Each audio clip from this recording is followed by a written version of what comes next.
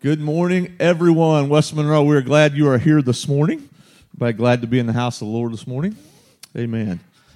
I'm not particularly thrilled with the outside situation, but we're going to have a good situation inside today. I'm not somebody that appreciates winter very much at all. I've been complaining a lot about that to my wife lately. In fact, I even got on Realtor.com trying to see if I could convince my entire family to move somewhere warm. I haven't been able to do that yet, but I'm working on it.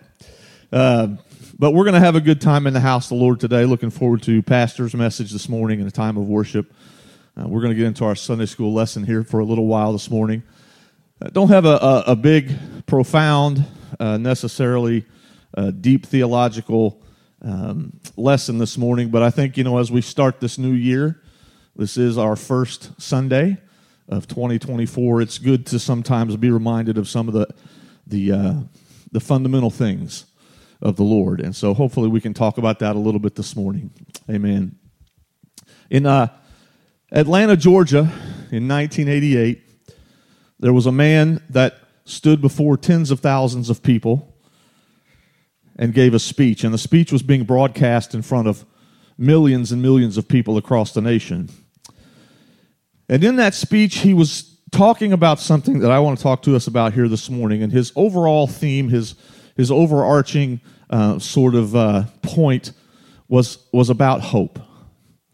And I want to talk to us about hope this morning. That man in that day was talking about himself and how he was somebody that, although he stood there at that time, a very famous man, and he stood there at that time, very well-off man, his point was he hadn't always been that way. That he was a man that had been born in a slum. He was very, very poor. His parents or his mom actually had no insurance at all. He was born in bed at home. He was born of a teenage mother who had been born of a teenage mother. He talked about how he didn't have a name when he was born, and so he had to take on his grandmother's name before later in life he changed his name yet again. He talked about how they didn't have any money at all. Many people, he said, neighbors, friends, that he would go to their houses and they would have wallpaper up on the wall for decoration. He said, we used it for windbreakers when it was cold outside. He said, we had nothing. He said, my mom would go to work with big runs in her stockings so that she could make sure our socks matched when we went to school and didn't get laughed at. And his point was, of course, that he had been in situations that were dire, that it looked like there was no way out, that it looked like there was no hope. And as he stood there that day, he gave this, what is now a famous speech, and the last few words of that speech, he said some lines that really have become his trademark, and it's what most people know him by today, and it was this: keep hope alive. Keep hope alive. And so for a few minutes today, I want to talk to us about that. Of course, that man's name was Jesse Jackson, and in that moment, he was declaring his candidacy for the presidency at the Democratic National Convention. Politics aside, I think there's some value in what he was saying that day. That as long as we have the ability to do so, there is hope. That there's never a situation that's so grim or so dim that it is without hope. Hope is a powerful thing. It, in fact, Paul tells us, saves us. And we'll get to that in a moment. But we today, I pray, can keep hope alive. It doesn't matter where you are in your life, where you're sitting here today, you can hope. And hope is a powerful thing. We're going to go to Matthew chapter 27. We're going to read a few verses here out of Matthew 27 and 28. Probably not going to take a long time this morning, but I just feel like it's a good time to be reminded and to understand that we've always got hope. 27, starting at verse 50. Of course, this is the time when the end of the life of Christ on this earth and his death on the cross, and then transitioning into the point at which he was resurrected. And we're reading here verse 50 of Matthew 27. Jesus, when he had cried again with a loud voice, yielded up the ghost. He died. The man, Christ Jesus, drew his last breath. And behold, the veil of the temple was rent in twain. Such an incredibly significant event there. It was rent in twain from top to the bottom, and the earth did quake, and the rocks rent, and the graves were opened, and many bodies of the saints which slept arose, and came out of the graves after his resurrection, and went into the holy city, and appeared unto many. A tragic, catastrophic event had just taken place here. Think about the people that were there that had followed him for all of those years as he ministered on the earth. Think about his mother that had watched him grow and become the man that he was and the God that he was. Think about the emotional toll. Think about the things that must have been going through their mind and just the horrible feelings and emotions that they were dealing with in that moment. What an emotional low they were in as they heard those words tetelestai. Skipping down to verse 62, we move now to the next day. Matthew 27 tells us that the next day that followed the day of the preparation, the chief priests and the Pharisees came together unto Pilate. And they said, "Sir, we remember that this deceiver," that was what they called him, "that this deceiver said while he was yet alive that after 3 days I will rise again. Command therefore that the sepulchre be made sure until the 3rd day, lest his disciples come by night and steal him away and say unto the people, he is risen from the dead, so that the last error shall be worse than the first." They wanted to make sure. They wanted to put that thing on lockdown. There's no way anybody's going to get in there and do anything, to what they were saying was nefarious and make it look like something had happened that hadn't, to further this, what they believed was a false doctrine. The irony, of course, is that what they were doing actually made it very certain that when he rose, it was the power of God that did it. Verse 65 says, Pilate said unto them, "Ye have a watch, go your way, make it as sure as you can. Do all you can do." So they went, and they made the sepulchre sure, sealing the stone and setting a watch. It's almost like the last nail in the coffin. It's almost like if Mary and Martha and Peter and all of those that were there had any hope at all when I can just see it in my mind's eye, if you'll allow me a little bit of poetic license for a minute, as that stone goes across and is sealed and that watchman stands there, it's almost like, well, there's no way now. It's definitely over now. And you can almost feel the just disappointment and letdown and just loss of hope and hopelessness that must have existed there for them. But we skip over to Matthew 28, verse 1. One verse later. In the end of the Sabbath, as it began to dawn toward the 1st day of the week, came Mary Magdalene and the other Mary to see the sepulchre. And behold, there was a great earthquake, for the angel of the Lord descended from heaven and came and rolled back the stone from the door and sat upon it. I love that. This is not on my lesson, but I love the fact that he moved it out of the way, and it was just such not a big deal that he just sat down on it.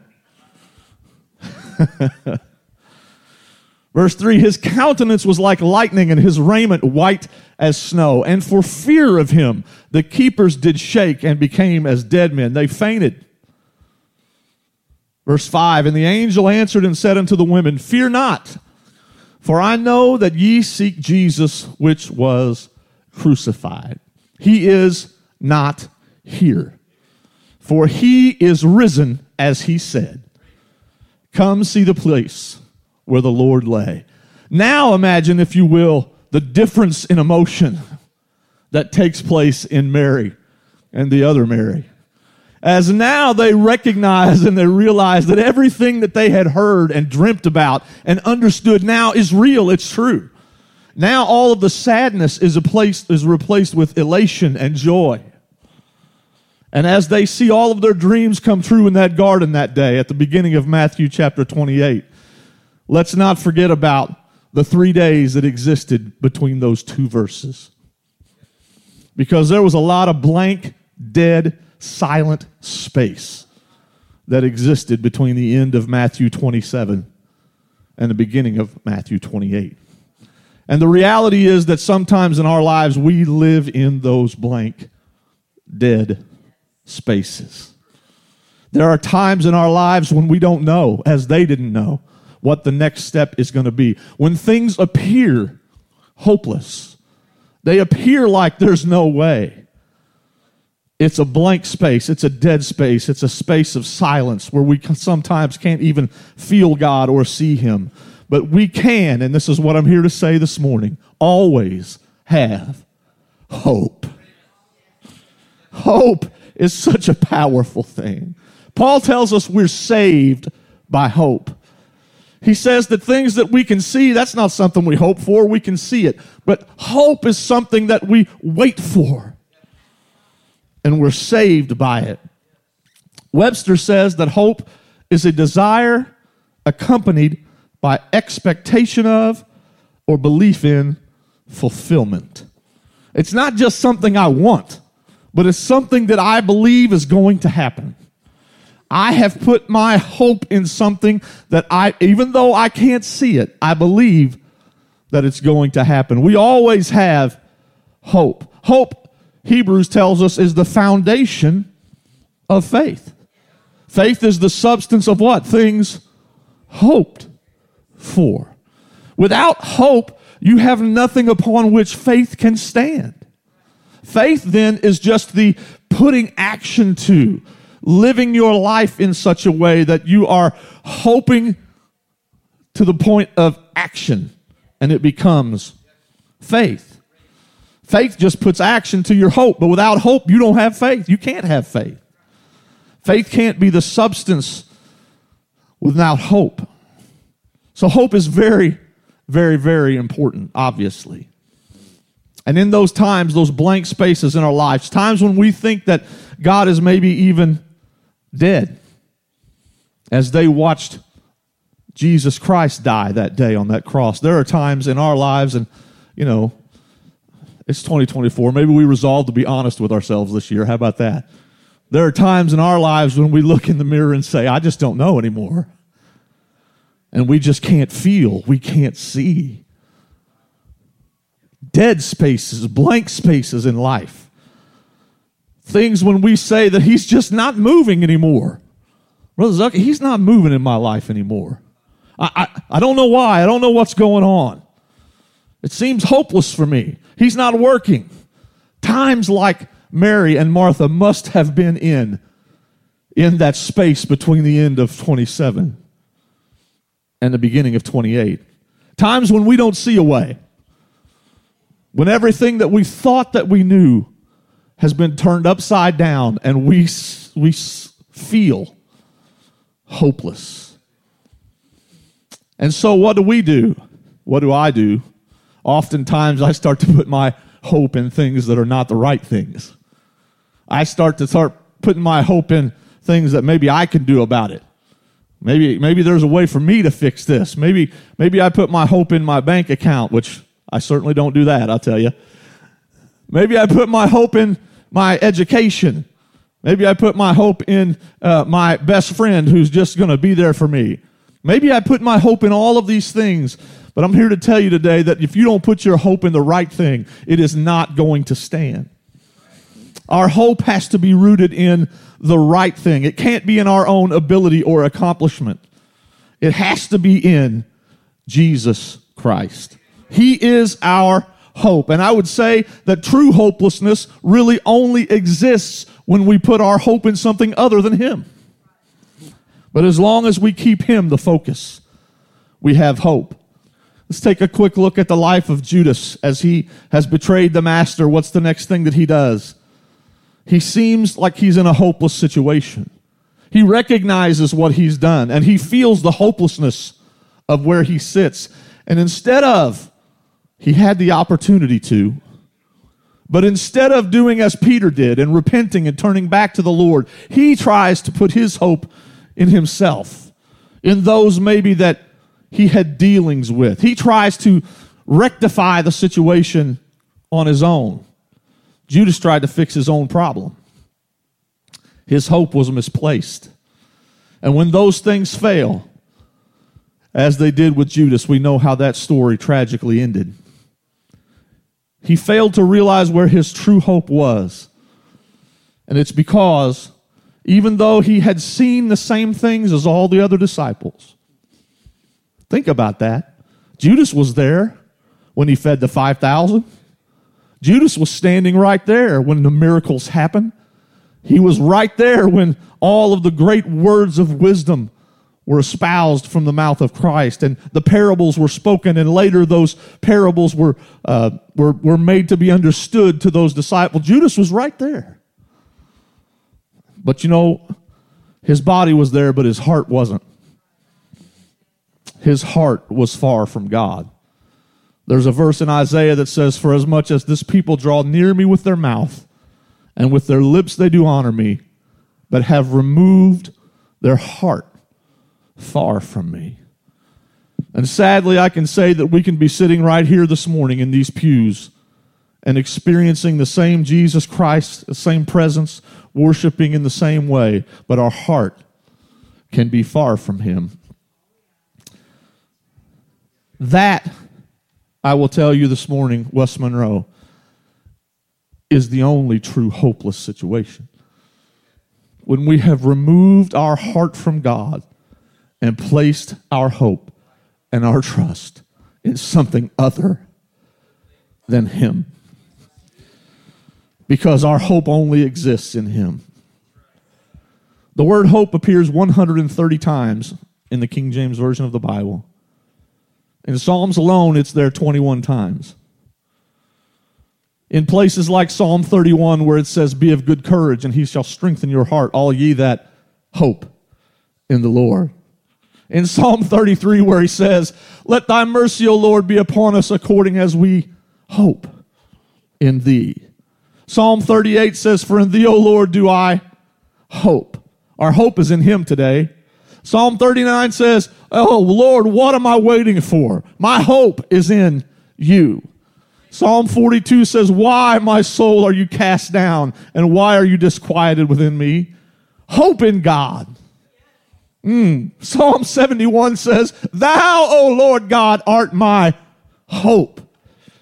Psalm 130 says, "Let Israel hope in the Lord." Psalm 146 says, "Happy is he that hath the God of Jacob for his help, whose hope is in the Lord his God." Our hope is in Jesus Christ today.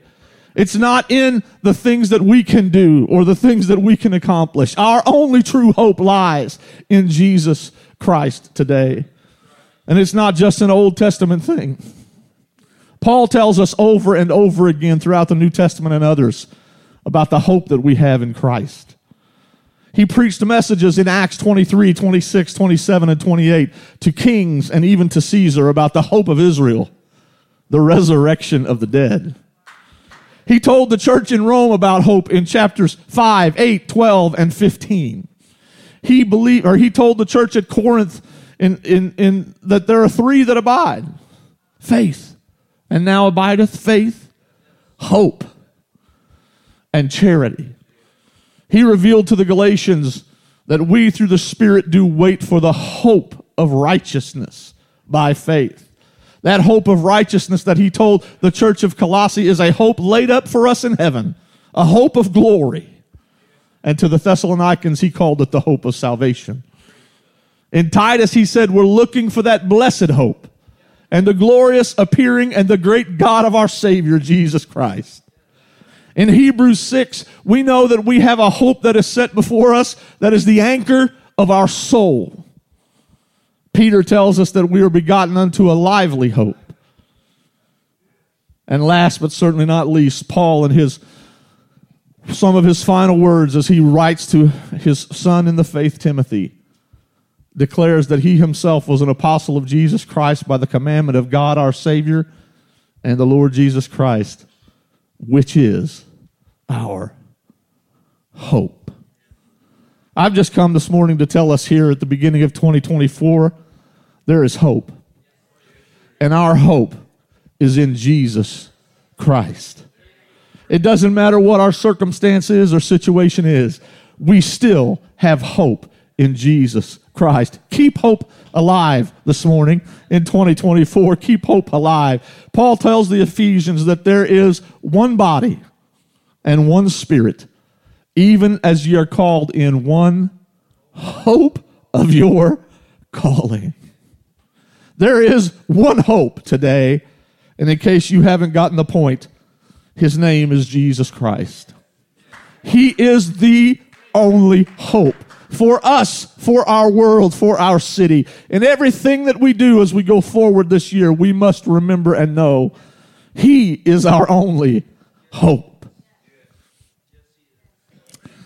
But I will tell you, and we know this to be true, honestly, that even though we know all of these things, and even with all of this word and all of this confirmation and affirmation about the hope that is Jesus Christ, there are still those times when we will be in blank spaces. There are still those times when we will know no feeling, when we won't be able to, as Job said, we look to the left and we look to the right, and we look ahead and we look behind, but I can't sometimes find him.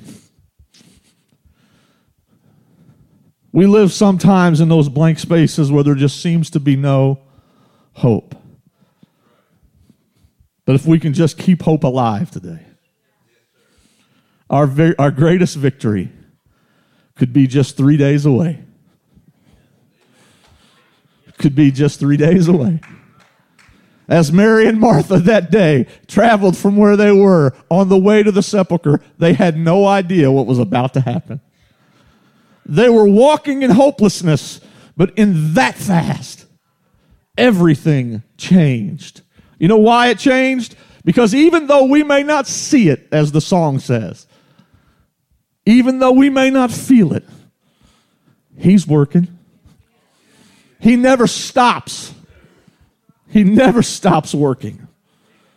Little did the disciples, little did Mary and Martha and all of the others know what was actually happening during those 3 days that were the darkest days of their lives. Little did they understand the victories that were being won in those 3 days. Those times when they thought it was hopeless were actually the times of greatest hope for all of mankind. It was in those 3 days that Jesus was defeating the greatest enemies of death and hell and the grave. It was in those 3 days that he was in the under parts of the earth preaching and ministering and spreading the gospel of Jesus Christ. Those 3 days were the 3 days that turned around all of the history of mankind. But they didn't know that. All they saw was hopelessness and dead space.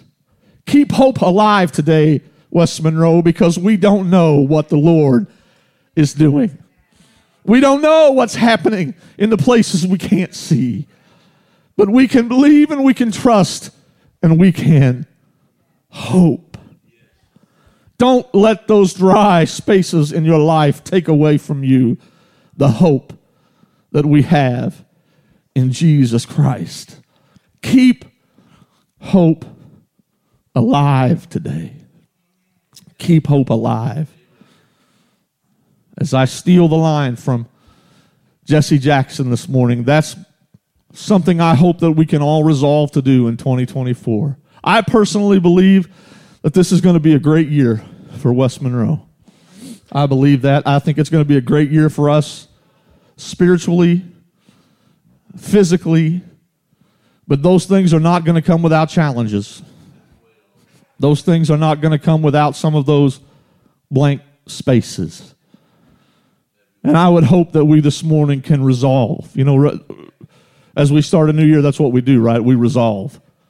We look back and we see the way things were, and we think about how we want them to be, and we resolve. What can I do to take it from what it was to what I want it to be, right? That's what my resolution is about. I see something that was, I want it to be something different. What can I do to affect that change? I pray today that we can resolve to keep hope alive in 2024. Keep hope alive, even in the dead spaces, because God is working. And even though we don't see it, even though we don't feel it, He's working. And so this morning, as we begin this new year, and as we begin to some of the things that we want to do to reach out into our community and to bring in prodigals this year into the house of the Lord, let's just know that no matter what the situation looks like, there is hope. For that lost loved one that you have that you thought there's no way they'll ever come back, there are people sitting in this room right here today that we thought the same thing about you. Amen. Because there's always hope in Jesus Christ. Amen. Keep hope alive today. Keep hope alive.